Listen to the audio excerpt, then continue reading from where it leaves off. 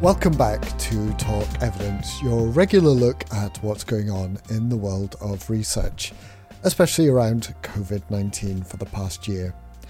I'm Duncan Jarvis, Multimedia Editor for the BMJ, and as always, I'm joined by Helen McDonald. Hi, Helen. Hi, Duncan. And we're welcoming back to the pod this week, Joe Ross. Hi, Joe. Hey, Dunk, how are you? I'm doing well, thanks. The sun is shining here and we're coming out of lockdown, at least a little bit, so I think mine and everyone else's mood is pretty buoyant, despite, having messages from our public health colleagues saying, make sure you follow the data, not just the dates for easing things up. And spread out on Brighton Beach. Yes, yeah, absolutely. We're expecting an influx of people this weekend, I'm sure, down here. Anyway, Joe, things are changing in the States as well. How's it going over there? Well, we're running this crazy parallel game of, our vaccination rates are rising rapidly and states are all sort of getting to the point where all adults are going to be eligible for vaccines. My daughter, who's 18, was delighted to find out that she's eligible starting tomorrow in the state of Connecticut. But at the same time, rates are rapidly rising as well, to the point where President Biden asked state governors to reimpose mask mandates. And our CDC, our director of the Centers for Disease Control, warned actually on, being interviewed of impending doom, and actually was near tearing up at the rising numbers, because we just, it feels so close, but yet the sort of, we're essentially watching another wave build right in front of us. And I've heard that there is part of that is to do with the new variant that came over from the UK with increased effectiveness and things, and we'll probably get onto that in a little bit in the show. We also have this week some new evidence about kids and COVID. Are they those little vectors of viral contamination we were all worried about? We've got some treatment news and also a little bit on long COVID.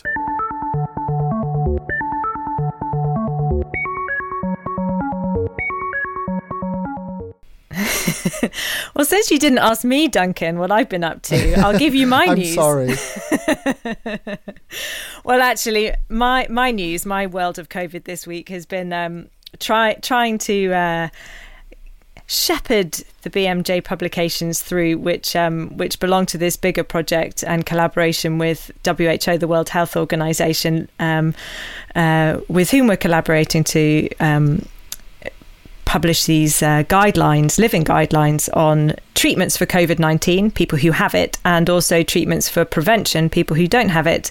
And today, this being Wednesday, the 31st of March, the WHO are releasing the latest update, which includes a recommendation for the use of ivermectin in people with active COVID infection. And the recommendation there is just to use that drug for the purposes of research rather than for clinical practice. And this is a drug which is typically used for sort of helminth, worm infections, but there had been growing interest about its use in COVID.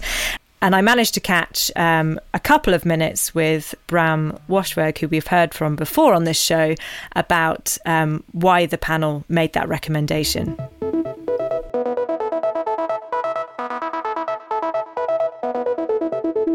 Thanks, Helen, for having me again. My name's Bram Washberg. I'm an adult intensivist. I practice in Canada, in Hamilton, Ontario, and I acted as methods chair for this guideline addressing ivermectin. Great. And how are things in Canada at the moment? Unfortunately, reluctant to say that we're in the throes of our third wave, and I've spent much of the morning dealing with capacity in our ICUs. Our hospitals and intensive cares are more full with COVID patients right now than they ever have been previously with the first or second wave. So although vaccinations are ramping up, it's not fast enough. And I think a lot of Canadians are very concerned about how the next month or two are going to play out. Oh, well, we'll keep our fingers crossed for you from here. Tell us about your other part of your work on this guideline panel, you've been looking at a new drug, which isn't in the previous updates. It's ivermectin. What was making the WHO and member states interested in the role of this drug in COVID treatment? Yeah, as you know, ivermectin traditionally has been used as a antiparasitic agent and widely used for this indication. Although, as with many of the other repurposed drugs in the setting of COVID, a group of folks wondered whether it perhaps had antiviral or anti-inflammatory effects and experimented with it in the setting of patients both for treatment and prophylaxis in COVID.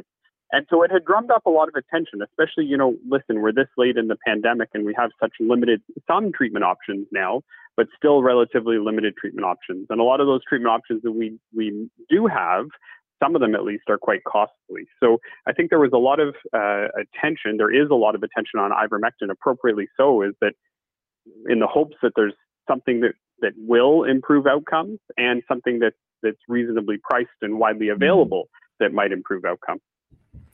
And there was some kind of promising looking research coming out on this drug, which I guess was also contributing to anticipation of whether this might be the one.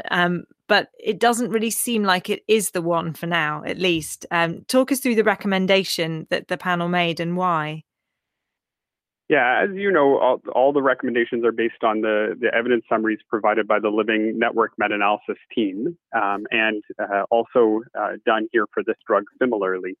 And so the panel deliberated for some time looking at those evidence summaries. And although there are some studies and trials that have evaluated this drug in COVID, the panel ultimately felt like there was still too much uncertainty and issues with the evidence that was there around risk bias in the trials and imprecision and low number of events. And so ended up with saying, because of this ongoing uncertainty, that we should continue to investigate ivermectin within the setting of clinical trials, but at least for the time being, given this uncertainty, it shouldn't be used in the treatment of patients clinically.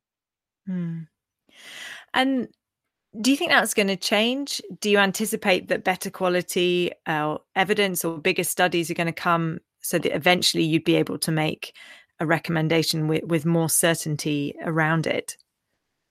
I certainly hope so. I mean, I think that's inherent in the recommendation for clinical trials is that they're, given the uncertainty, although some preliminary and early findings that there's a potential with this drug, is that the hope would be is that further trials are done. And part of our review is that we have a team that looks at all the registered trials investigating certain agents in COVID. And they found, based on their review, there's currently 66 randomized controlled trials registered examining ivermectin in patients with COVID and enrolling in the upper ends of 12,000, 15,000 patients. So I think that is hopeful and hopeful that we will have more data addressing this drug. And the benefits of it being a living guideline is that the panel is at the ready, that at moment's notice, if what's perceived to be practice-changing evidence is published, is that this can certainly be reevaluated.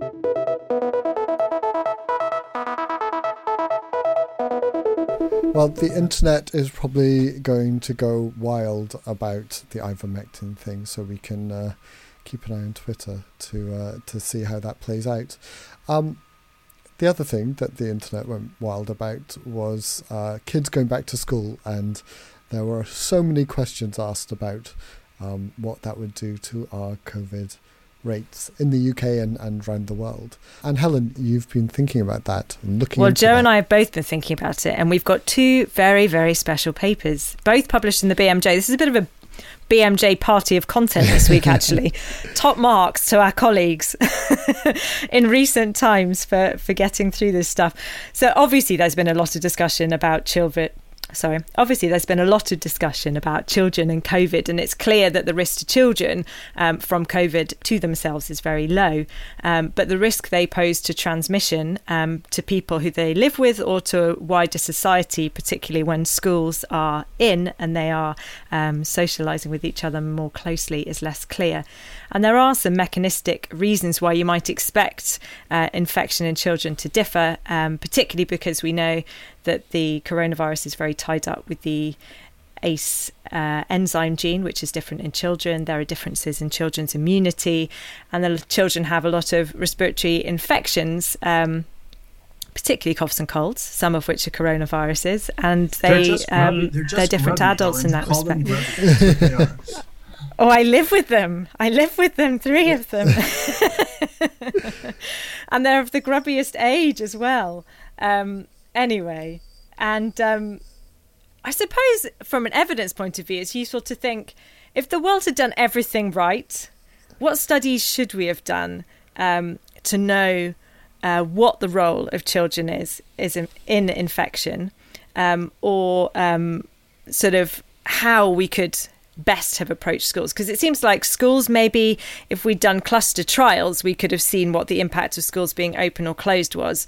But in terms of just understanding the transmission, I don't know if that would have given us the full picture. And this is sometimes a game we like to play at manuscript meeting, isn't it, Joe? Sort of, what would the perfect study in children have been? And with your big data observational obsession hat on, do you have thoughts on the dream? Well, I think it depends on the question you want to answer, right? That's what makes this so fascinating, because there's the question of, does living with children increase your risk, which also just gets at the sort of broader issue of household size. And we know that the most unfortunate ways and common ways to get infected with COVID is by eating indoors in restaurants, or bars, but B, is from somebody in your home, right? So the more people you live with, you're just increasing the number of vectors that are potentially going to get you. So, and kids are a vector. But the second question, and this is, I think, the question that parents want to know, is does sending your kids back to school increase risk, right? And so there's these two sort of, differing questions. Obviously you'd want an RCT, just keeping everybody at home versus letting them going about their day, and going to school. That's really the way to answer it. But aside from that, all we can do is study what happens in the real world. Okay, well, I'll give us the first paper, which I'll summarise crudely as, is it bad to live with kids in COVID? And this is a kind of mega UK study done by Open Safely, so Ben Goldacre's team in Oxford, and it's asking, if you live with children, how does your risk of infection with COVID, or bad infection, being having to be admitted to hospital, need intensive care or dying, compare to adults who don't live with kids. And they do this in a couple of settings, which is quite interesting, which sort of took advantage of circumstances within the UK, because the first lockdown that we had in March 2020, nursery schools were all out. And the second lockdown that we had in November was a little bit different, because nurseries and schools were still open. So that allowed them to answer this in a slightly richer way. And they also asked, did this vary with the kind of age kids that you have around? So, for example, my children, who I think are a little bit younger, maybe a bit grubbier than yours, Joe, who are a bit more mature, probably have better levels of hygiene, but maybe are more at risk of COVID. How does it compare? So what they found was that during wave one, when the schools were out and nurseries, there was little or minimal association with those outcomes in adults. Whereas during wave two, there was an increased risk of infection and admission for adults who lived with children, although those absolute numbers were still quite low. So to give you an example, and I'm not going to give you all of the stats from the paper because it will be a bit overwhelming, but among under 65s in the second wave, for example, if you live with kids that were under 11, there was an increased risk of infections. So the hazard ratio for that was 0.06. And in absolute terms, that meant an increase of around 40 to 60 infections per 10,000 people. So an increase from a baseline of around 110 to between 150 and 170. So that gives you a kind of sense of how bad this is. And they kind of discussed their results in the context of another study which was done in Denmark during 2020, which also highlighted that the risks seem to be higher to adults who live with children immediately after the lockdown when their kids went back to school. I think what's difficult to explain then is the kind of the causality of that sort of association. Is it something about parents or something about children or the behaviours that families have that might explain that increased risk. It's always possible to find biases, but what did you spot with your forensic eye, Joe, about this one? Well, to me, there's a couple of things that make this paper really interesting. I mean, and I do want to be very cautious. I don't think we can even attribute it to schools per se, right? Because the behavior of the populations were very different in wave 1 versus wave 2. In wave 1, people were rightly sort of, scared out of their pants, right? People were really locked down. They stayed in their home unless they really had to leave. That included, even if you had little kids, keeping them in the house and not walking out the doors, in big cities in particular. And, I think many parents gained many a gray hair because of that, because they were, not really walking outdoors, and there was just so much fear. By wave 2, after the summer, people had a better sense of kind of how this worked. We knew it was a respiratory virus. We knew we weren't getting it by touching packages or subway car seats and all that other stuff. And we had a sense of if you were outdoors and wearing a mask, you were generally okay. And so people went out and about, and people were more likely to shop and take their kids to a playground. And so the playgrounds were open because they were even shut in that first wave. So with looser, behavior, you're just more likely to have infections in the community. And so, I think that's what we're observing here. So it's hard to take away much from the wave 1 data when everyone's basically homebound. But by wave 2, we're really learning, okay, probably homes with kids are a little bit more likely to carry infections, and they're a little bit more likely to bring them in. And that's kind of the risk you live with. And it's just kind of a numbers game. You're just exposed to more people. So where does it leave us? Well, I guess we're going to keep the kids. We can't get rid of them, even if they were such high risk. So what did the other paper show? Because you had a good look at that one. Yeah, the other paper actually does a really nifty job of trying to really estimate the risk of having your kids in school. So that what they did was essentially a cohort study of children attending schools in the canton of Zurich, Switzerland. They looked at kids in 55 schools. They recruited them to join. They talked to their parents, they talked to the teachers, and they did baseline testing. And then the schools were open at a time when rates were actually climbing in Switzerland, rates as high as in the US and in the UK.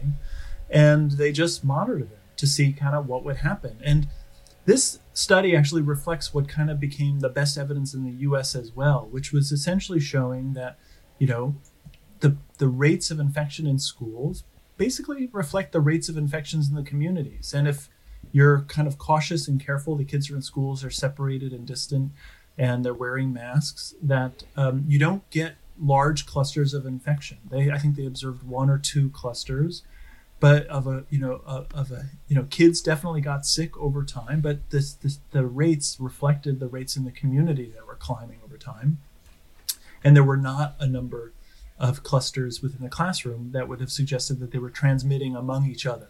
Instead, they were probably getting in the community and then being identified and then being removed from the classroom. And kind of all that was working out okay. So this, I think, was one of the first studies to really demonstrate the way that sort of taking precautionary measures was not going to lead to increased rates within schools, so long as you're observing and monitoring kids for symptoms and so on. So what kind of measures did they have in place in their schools? I don't think they were doing anything exceptional. I think schools staff were wearing masks. Children were wearing masks in the secondary schools. I think the younger kids weren't required.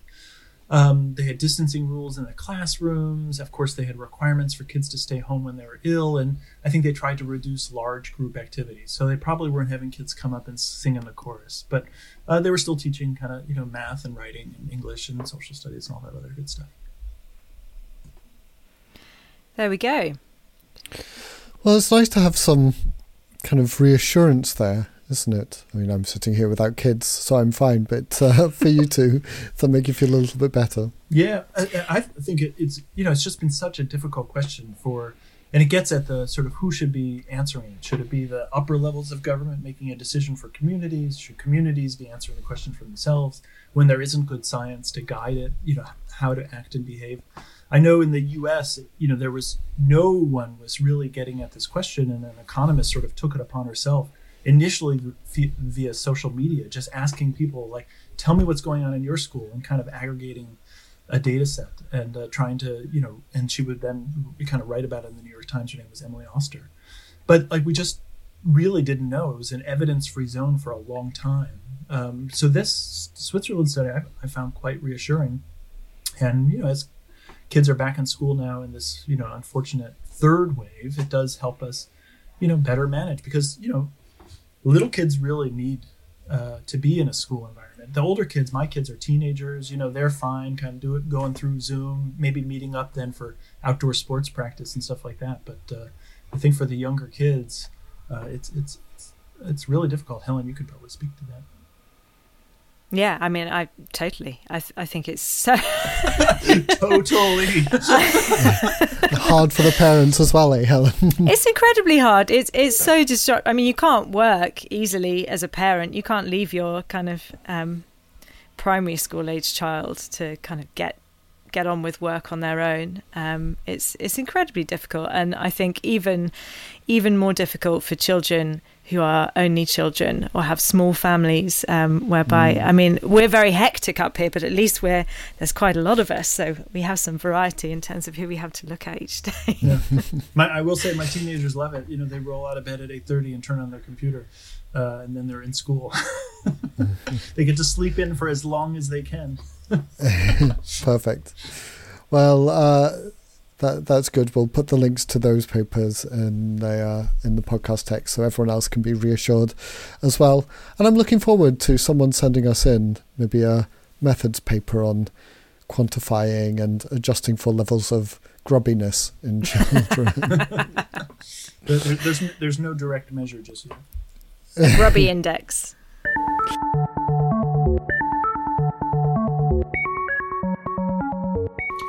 So I wanted us to do another little section this week, which was kind of a bit of the best of the rest stuff on COVID, which we didn't go into in supreme detail, which nonetheless had a little nugget of interest in it. And Dunk, you spotted this variance paper, which I think is worth a look, if only for the fact that it seems to be fascinating everybody. Yeah, it's this is actually the canonical kind of version of this paper, which was published as a preprint a while ago and got some attention then too. But really, it's talking about the variant of concern that arose in Kent. Joe, you described this as a simple little study. Do you want to give us 30 seconds on it? Well, maybe it only seems simple to me because I'm not a lab researcher, so I can only understand it at the simplest way. But essentially, what they did here was they identified, all the positive SARS-CoV-2 tests over a period from October 2020 to January 2021, when the new variant was beginning to spread.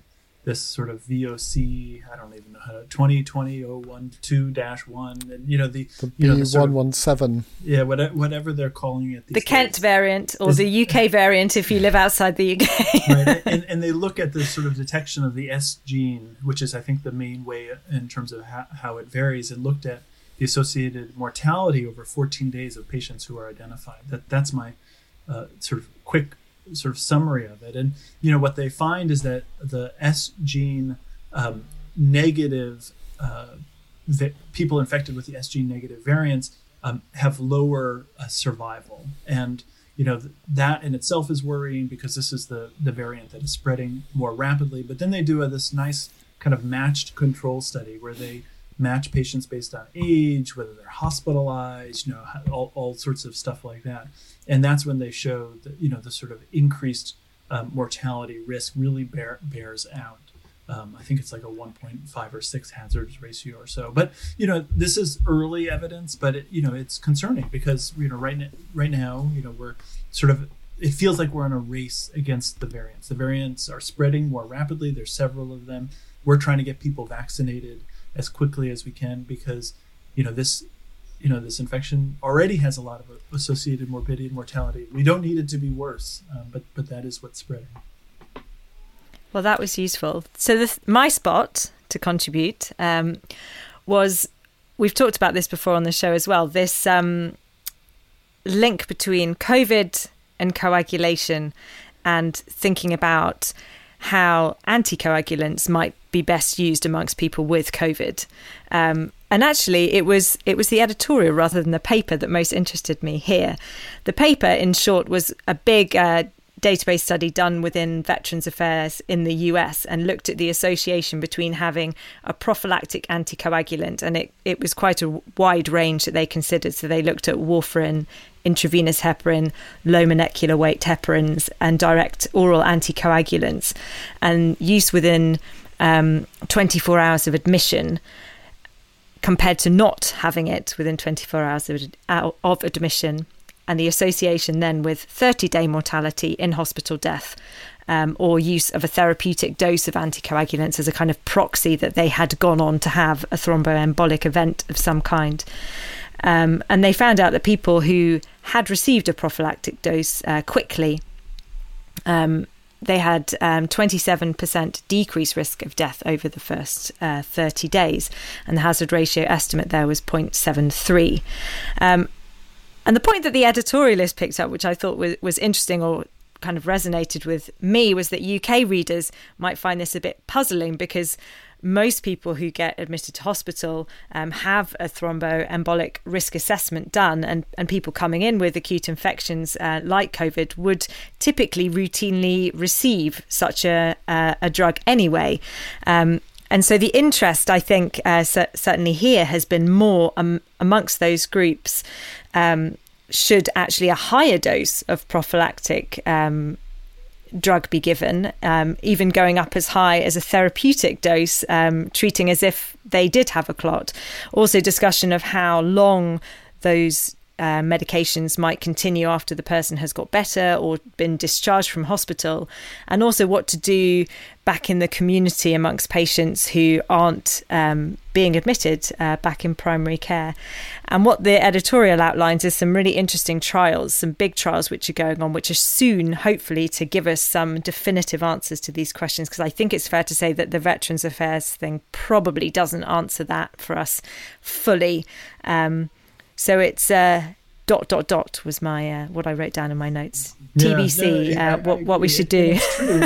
This, with any observational study like this is the main point of concern. Like, do the people who are treated differently differ in other unmeasured ways that don't allow you to sort of extrapolate the sort of benefits of the treatment, right? And so, I think in the U.S., anyone with kind of high or intermediate risk would get prophylactic treatment. I think but lower risk patients, it depends on sort of how you think about age. Someone who's sort of admitted to the wards, kind of walking around, would they get prophylactic treatment or not? They might just say, okay, you're walking, that's fine. And, so, in the early stages of being hospitalized for COVID, this is kind of the question, right?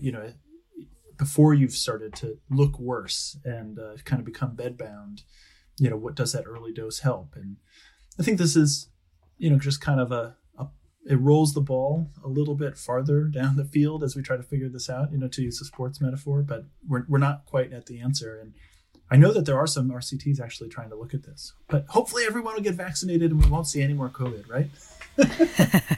Well, that would solve a big problem, but it wouldn't solve it all, which nicely brings us to the last spot, which actually Duncan spotted, which was this review from the NIHR research organisation in the UK on long COVID. And I think we could sum this up as this is all very uncertain. We don't really know who it affects, exactly what the effects are, how long they go on for, how we should manage people and what they might expect over time. But what I found quite useful about this summary was that NIHR have brought a lot of that evidence together into a nice document, which I do think is quite useful and could even be shared, I think, with patients and the public to enhance people's own understanding. And what it linked to and outlined was a plan to spend quite substantially on research around this. So in the UK, the link from the document describes that there's 18.4 million that's been promised to these kind of 4 projects, which are going to start to try and pick away and resolve some of these uncertainties. And I guess although that still sounds like a lot of money, I did sort of wonder with the upkick in patients being referred into long COVID clinics now, how that balance of money between delivering a service when we don't really know exactly what we should be delivering versus doing the research to work out what we should be delivering. It'd be interesting to know how that balance is, because it really does feel like there's a huge amount of uncertainty here. Yeah, and not to be outdone, but the U.S. Congress allocated $1.15 billion to the NIH to study this too. So. And that's because there is not only so much uncertainty, but, so much patient suffering, right? I mean, there are so many people who've recovered from this infection, who are no longer sick with the infection, but are still trying to recover from the symptoms that have persisted. It's just awful. Clinics are sprouting up to care for these patients with these very unusual, persistent symptoms, and we're not really sure yet what to do. And it's such a distressing situation, I think, well, primarily for the people in that situation, but also for clinicians when there is enormous uncertainty about how you can reassure that person that it might get better, or try and arm them with information on what to expect, or try and, help them through that period of suffering with something that might help. Yeah, I think, as they say in the report, there is so much uncertainty about the number of people and those trajectories that you talked about. But what they do conclude, one of the only concrete things in it, is that it is a huge, huge burden, and it's going to put a huge strain on the healthcare system in the upcoming years.